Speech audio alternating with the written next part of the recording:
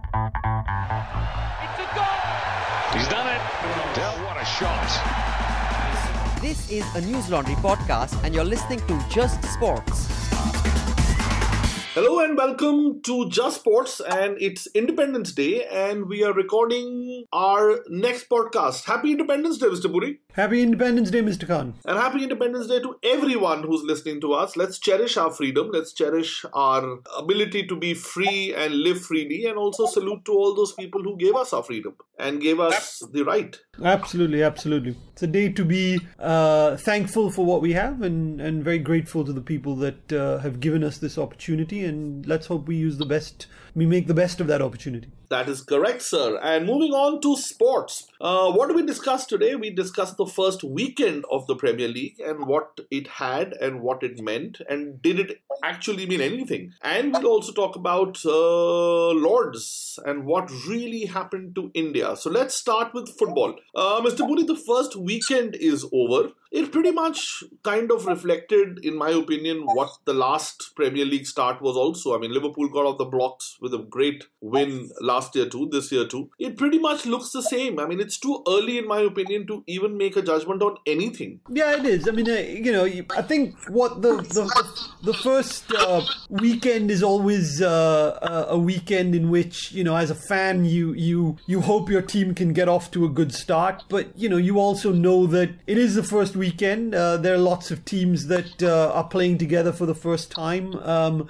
There are lots of teams that haven't quite found their feet, haven't quite found their full fitness. There are new managers who are experimenting with sort of new styles. So it's very difficult to pass any judgment, I suppose, on either the teams that won or even the teams that lost. I'm sure, there's a long way to go. I think some of the things that you could see, I think you could see that Manchester City are still very much the team to catch and still very much the team to beat. Although I did think in that game with Arsenal did trouble them at times. But, you just look at both City and at Arsenal in that particular game, and you felt that both of those sides will be much better in the weeks to come. I also feel, Rahul, that, just as a small point, I honestly feel that I saw Manchester City and my fear is that they might have a burnout problem. At the high intensity that Manchester City plays and Pep Guardiola plays his team, he's had this problem in the past also with Barcelona and with Bayern Munich. My fear is that there'll be a burnout because he plays this high intensity game. He has the young players, he has the young boys who are able to do it. But come December, post the World Cup fatigue, I fear that there might be tiredness in the Manchester City legs. I think that doesn't just go true for Manchester City. I think that goes true for quite a lot of teams, because a lot of teams now are playing this very aggressive, very pressing style of football. City do it, Liverpool do it. Except Manchester United. Yeah, except Manchester United. Spurs do it. You even saw Arsenal, which was traditionally a team that didn't do it, but you saw under Emery, that it looks like that's something that they're going to try and they're going to do. So, yes, I think fitness is something that is very important, and I think that's why a lot of the teams, rather than buying lots of very big players, I think sort of went about building squads and bigger squads because they do know that, come sort of November, December and January, you will need to use those squads. But, I think that for the big boys, they all won apart from Arsenal, who didn't. Most of them, Liverpool, City and Chelsea won fairly comfortably. United and Spurs didn't win comfortably, but I don't think that matters. I think on the first day of a season, you just want to get a win and you want to get on. And I think all the big boys pretty much did that. And, I think there's much more to run next. And I think, next week and the week after will be more of a testing time. Yeah, and I also feel, Rahul, the one thing that, came to fore in this is that I honestly feel it's going to be a really tough season. I don't really buy the logic of City running away with the title because the other teams also had the players. They might not have gelled well yet, but the Evertons and the West Hams and even Crystal Palace, you could see them causing upsets. You could see Crystal Palace especially. No, absolutely. I think that's absolutely right. I think the English media in particular have pretty much already written everybody off in terms of the title race. But I don't think it's as clear cut as that yet. I do agree there are potentially quite dangerous teams in the league between sort of 7 and 14, and you mentioned Palace, Everton, West Ham, but then potentially Wolves, Fulham, and of course Burnley, who did so well last season. I think each of these sides have the capability on the day of turning over some of the bigger sides. So yeah, it's I think it's a bit silly early on to say that Man City are going to run riot like they did last season. I don't think it'll be that big a gap this season, but we'll have to see. And let's get to what you think are going to be the top 4, because what on your predictions? We did it last year also on Just Sports, and I think we got it pretty correct, if I remember. Let's see what this year says, Rahul. On basis on what you saw on the first weekend, what do you think will be the top 4? I think that if you ask me to sort of use my head and think, I still think that City are probably going to win the title, but I think Liverpool will push them very, very hard for that title, and probably Klopp's side will finish second. I think that a lot of people are quick to write off Manchester United. I'm not quick to write off Manchester United. I don't like Jose Mourinho as a person, but the man is a serial winner, and I know he knows how to ground out results. So I see United coming third, and I see Spurs coming fourth. That's my top 4. Okay, I think my only difference with you would be on Spurs and Chelsea. I see Chelsea in the top 4 this time because it's got a new manager. They've got the new style of playing, and I honestly feel that Spurs will feel the tiredness of not adding to their squad. They play with the same boys. They play with the same guys. I see a problem of depth in the Spurs squad. They also have Champions League football, to go for. My only worry about Chelsea, I think, is that they are very dependent on Eden Hazard staying. Honestly speaking, against Huddersfield, they looked like a team transformed as soon as he came on. That European window is still open, and I don't see Hazard going anywhere, Rahul. If you ask me, I don't see him going. That's my opinion. I don't know, Summer. I still have, you as a Manchester United fan, I'm still quite worried about Paul Pogba for you, and I'm still quite worried about Eden Hazard at Chelsea. Now, yes, I do agree that the window is closed, and both these teams probably wouldn't want to be selling some top talent before they can replace them. But with the Glazers at Manchester United and Abramovich seemingly looking to want to cash in on his time at Chelsea, it wouldn't surprise me if they do. Okay, so both our assumptions are based on the fact that Pogba and Hazard don't leave. Yes, if Pogba leaves, then maybe United might derail. That's a possibility. We also don't know how Mourinho is going to pan out in season 3, because that's been his Achilles heel throughout his career, where in season 3 he just goes off the rails. Which is why which is why you might be confident about United in the top 4. I'm still keeping my fingers crossed because I don't know how he's going to pan out. I don't see Arsenal making a charge for it. No, I think you've got to give Emery at least a couple of seasons to try and put right the failings over there. And Arsenal, Kroenke has bought up or at least put in a bid to buy up the whole of the club, and you never know what's going to happen to Arsenal after that. It's a worrying time for that club. It's a big club, and it's quite a worrying time for them. Yeah, so only our differences are only pretty much on the fact that whether Chelsea will make it or not. I think you and I agree on the top 3 that's going to happen. In which order they finish, I'm not so sure yet. I'm really not so sure about City winning the league once again. It is difficult to do. Nobody's defended the Premier League since 2008. So, City are trying to do something that nobody's done in the last decade. So, yes, it is going to be tough for them. But I mean, at the moment, if you want me to put my head on the line and say who's going to win it, I'd probably pick City. Okay, so we will leave it at that. Rahul and I disagree on just one team that's going to finish in the top 4. He thinks it's going to be Spurs. I would put my money on Chelsea. Let's see. It's a long season and we'll have many podcasts to debate, discuss and dissect our choices. Moving on from football, nothing much happening, Rahul, in the other transfer windows. I mean, Madrid is surprisingly quiet till now. We are pretty much just about 15 days away.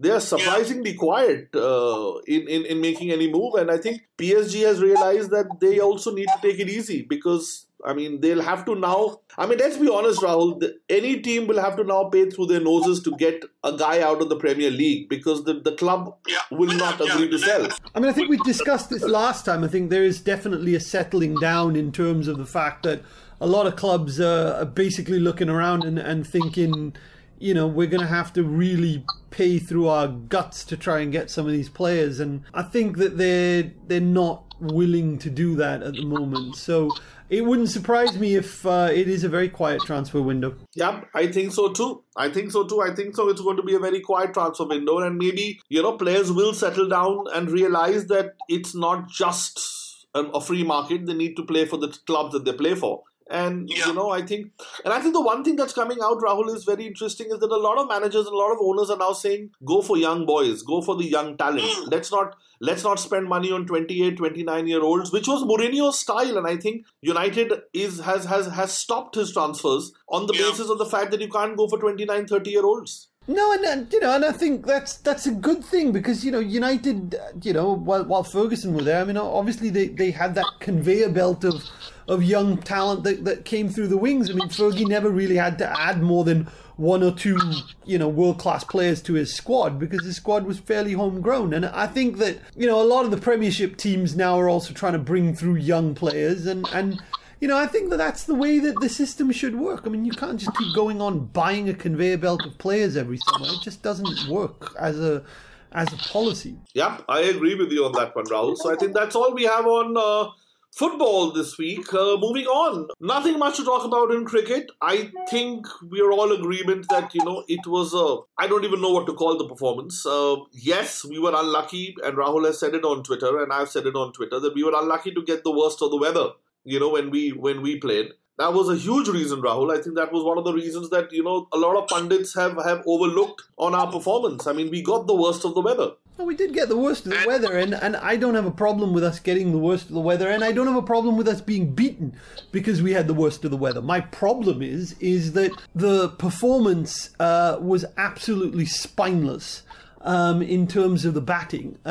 You know, it was a disastrous performance from start to finish. And, you know, that's leaving aside the fact that Jimmy Anderson is probably the greatest bowler in the world at the moment in those kinds of conditions. Leaving that aside, the number one test team in the world should bat better than that. I mean, you know, without a doubt. I mean, I think let's all be honest, Rahul. I mean, I honestly did not see any batting lineup, and I'm being brutally honest over here. I don't think any batting lineup would have lasted the kind of bowling that Jimmy Anderson did in the first innings, and Stuart Broad did that magical spell in the second innings. And in those conditions, the ball was moving. I mean, it was just moving and moving and moving. I mean, let's cut a little slack to the Indian team. I honestly feel that. I don't have a problem with cutting them slack. That's not my issue. My issue is that how long? I mean, you went to England a month in advance of the tour to learn to bat in these conditions. You have to bat better than that. And yes, Jimmy Anderson admitted, he said he didn't think that even his batting lineup would last very long with him bowling in those conditions. And I completely agree with him. I don't think England's batting lineup is brilliant either. I mean, India had them struggling at about 80 or 90 for 4 at one point. On the second or the third day. But the point is that if you want to win test matches abroad, you have to bat better than that. Somebody needs to get into these guys' heads and tell them that they need to be able to apply themselves better than that. Now, you saw that in the second innings. You saw a Rahul try and use his crease and not just go out to the ball and try and use his crease in terms of going back not everybody is Virat Kohli. Virat Kohli has this wonderful ability to get out to the moving ball and use his wrists to be able to control it. All the Indian batsmen seem to think that they're all Virat Kohli and they can all get out and do it. They can't. And that's why they're all really struggling against that ball zipping around. Yeah, I agree with you, Rahul. I mean, I completely agree with you. It does boil down to technique. But I think one thing that has been proved is we really thought that India would be a better touring side. But the South Africa series, we gave them a fight in one test and then, we just dismantled. Over here also, I don't see us giving them a fight anymore. I really don't. I mean, it would need, because mentally, they would be bust. And if Virat Kohli is not fit for the third test, we have a serious problem. Oh, I think we're almost dead if Virat Kohli is not fit, because I think the stats show that he averages 60 and everybody else averages about 15. I mean, so the gap between the two of them and what he does with the bat and what everybody else does with the bat, I mean, they're miles apart. So, Trent Bridge is anyway going to be difficult because it's a seaming track, it's up and down. It's anyway going to play into the hands of England. And if we don't have Virat Kohli, I mean, I think we're in real trouble. Yes, I think we will be in real trouble, but we might have Bumrah who comes back. He might be in a position to trouble the batsman because he's a good bowler in these conditions. I don't know. I mean, but I don't see us putting up a fight in the next test. Do you? Well, I think that India need to get their mentality right. I think their mentality is all wrong. I think that Ravi Shastri really needs to earn his salary as the manager, coach, whatever the hell it is. Because he really needs to get into these guys' heads. Their heads are not in the right place at the moment. Their shoulders have dropped. They were drooping around Lords after that first day. Virat Kohli may be one of the best batsmen in the world, but his captaincy has got lots to learn. He's too defensive. He's ultra defensive. And they've got to pick the right side. I mean, what is the logic of picking two spinners at Lords? It just doesn't make any sense. When you know the weather forecast is for rain and for gloom and for all of that, what do you pick two spinners for? I mean, really, it just doesn't make any sense. I mean, some of the choices that they're making are utterly bizarre. And if they continue making these bizarre decisions, it wouldn't surprise me at all if they don't only lose in Trent Bridge, but they then go on and get whitewashed. Yep, that is a strong possibility. And Ben Stokes is coming back. I mean, he's been given a not guilty verdict, which you and I might not agree basis on what we read in the media. But he's going to be back and he's going to be a huge threat to the Indians. Yeah, he's going to be back and, England will be very happy to have him back. I think that the ECB have made a very big mistake in bringing him back into the squad so quickly.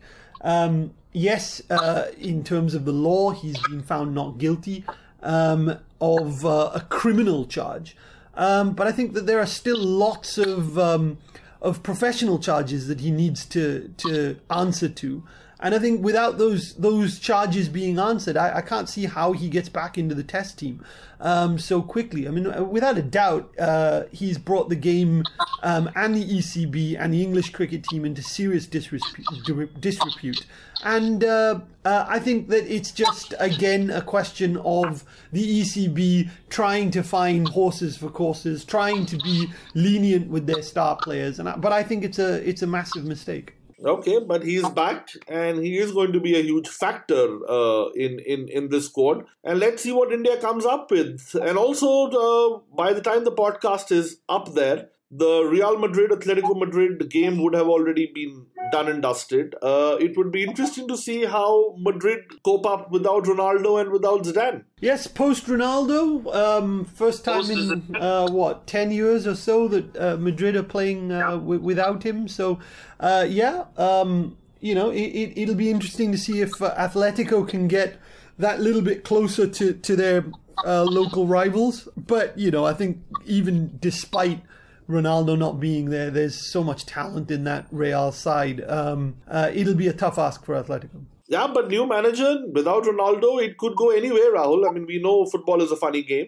Oh, yeah, absolutely. And maybe this game will also decide Real Madrid's transfer policy over the next 15 days. Yeah, if they do lose and they don't look great, I think that they will have to make a move in that transfer market. So a lot depends on it. But that's all we have time for on this edition of Just Sports. Thank you again, Mr. Puri. Please enjoy the holiday with the family, and I shall speak to you again next week. And for all those listeners out there, happy Independence Day again. Keep listening and keep enjoying Just Sports, where we cover everything that happens in the world of sports. All the News Laundry podcasts are available on Stitcher, iTunes, and any other podcast platform. Please subscribe to News Laundry. Help us keep news independent. To catch all our podcasts on news, pop culture, current affairs, and sport, visit newslaundry.com. Follow us on Facebook, Twitter, and Instagram, and subscribe to our YouTube channel.